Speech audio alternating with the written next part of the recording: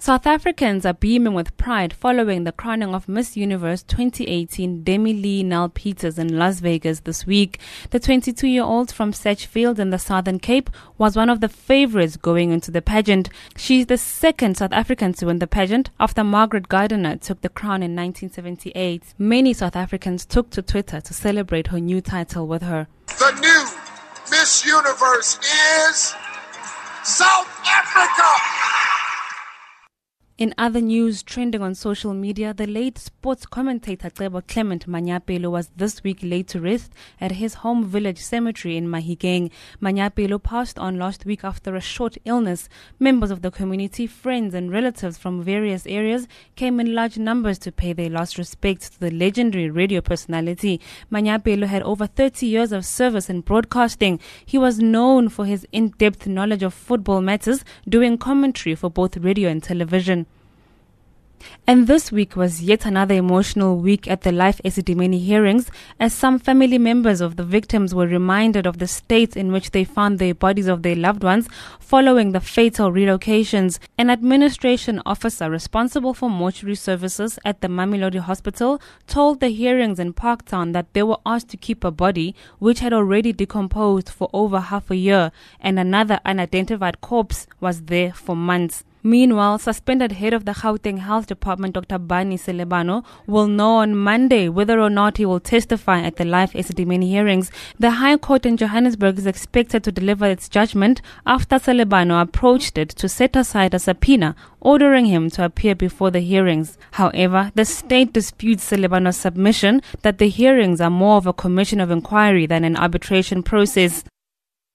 Residents and parties of Metsimaholo, especially the SACP, which contested the elections outside the alliance for the first time, have to wait longer to find out who will take over their municipality.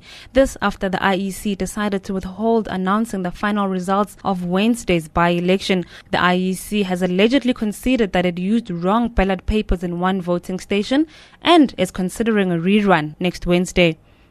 Going abroad, Kenya's President Uhuru Kenyatta and his deputy William Ruto this week took the oath of office, marking the beginning of their second and final terms. Kenyatta and Ruto were sworn in this week before thousands of cheering crowds and several heads of state. I, Uhuru Kenyatta, in full realization of the high calling I assume as President of the Republic of Kenya, do swear that I will be faithful and bear true allegiance to the Republic of Kenya, that I will obey, preserve, protect and defend this Constitution of Kenya as by law established, and all other laws of the Republic, and that I will protect and uphold the sovereignty, integrity, and dignity of the people of Kenya. So help me God. Meanwhile, Kenya has removed the need for visas for Africans entering the country.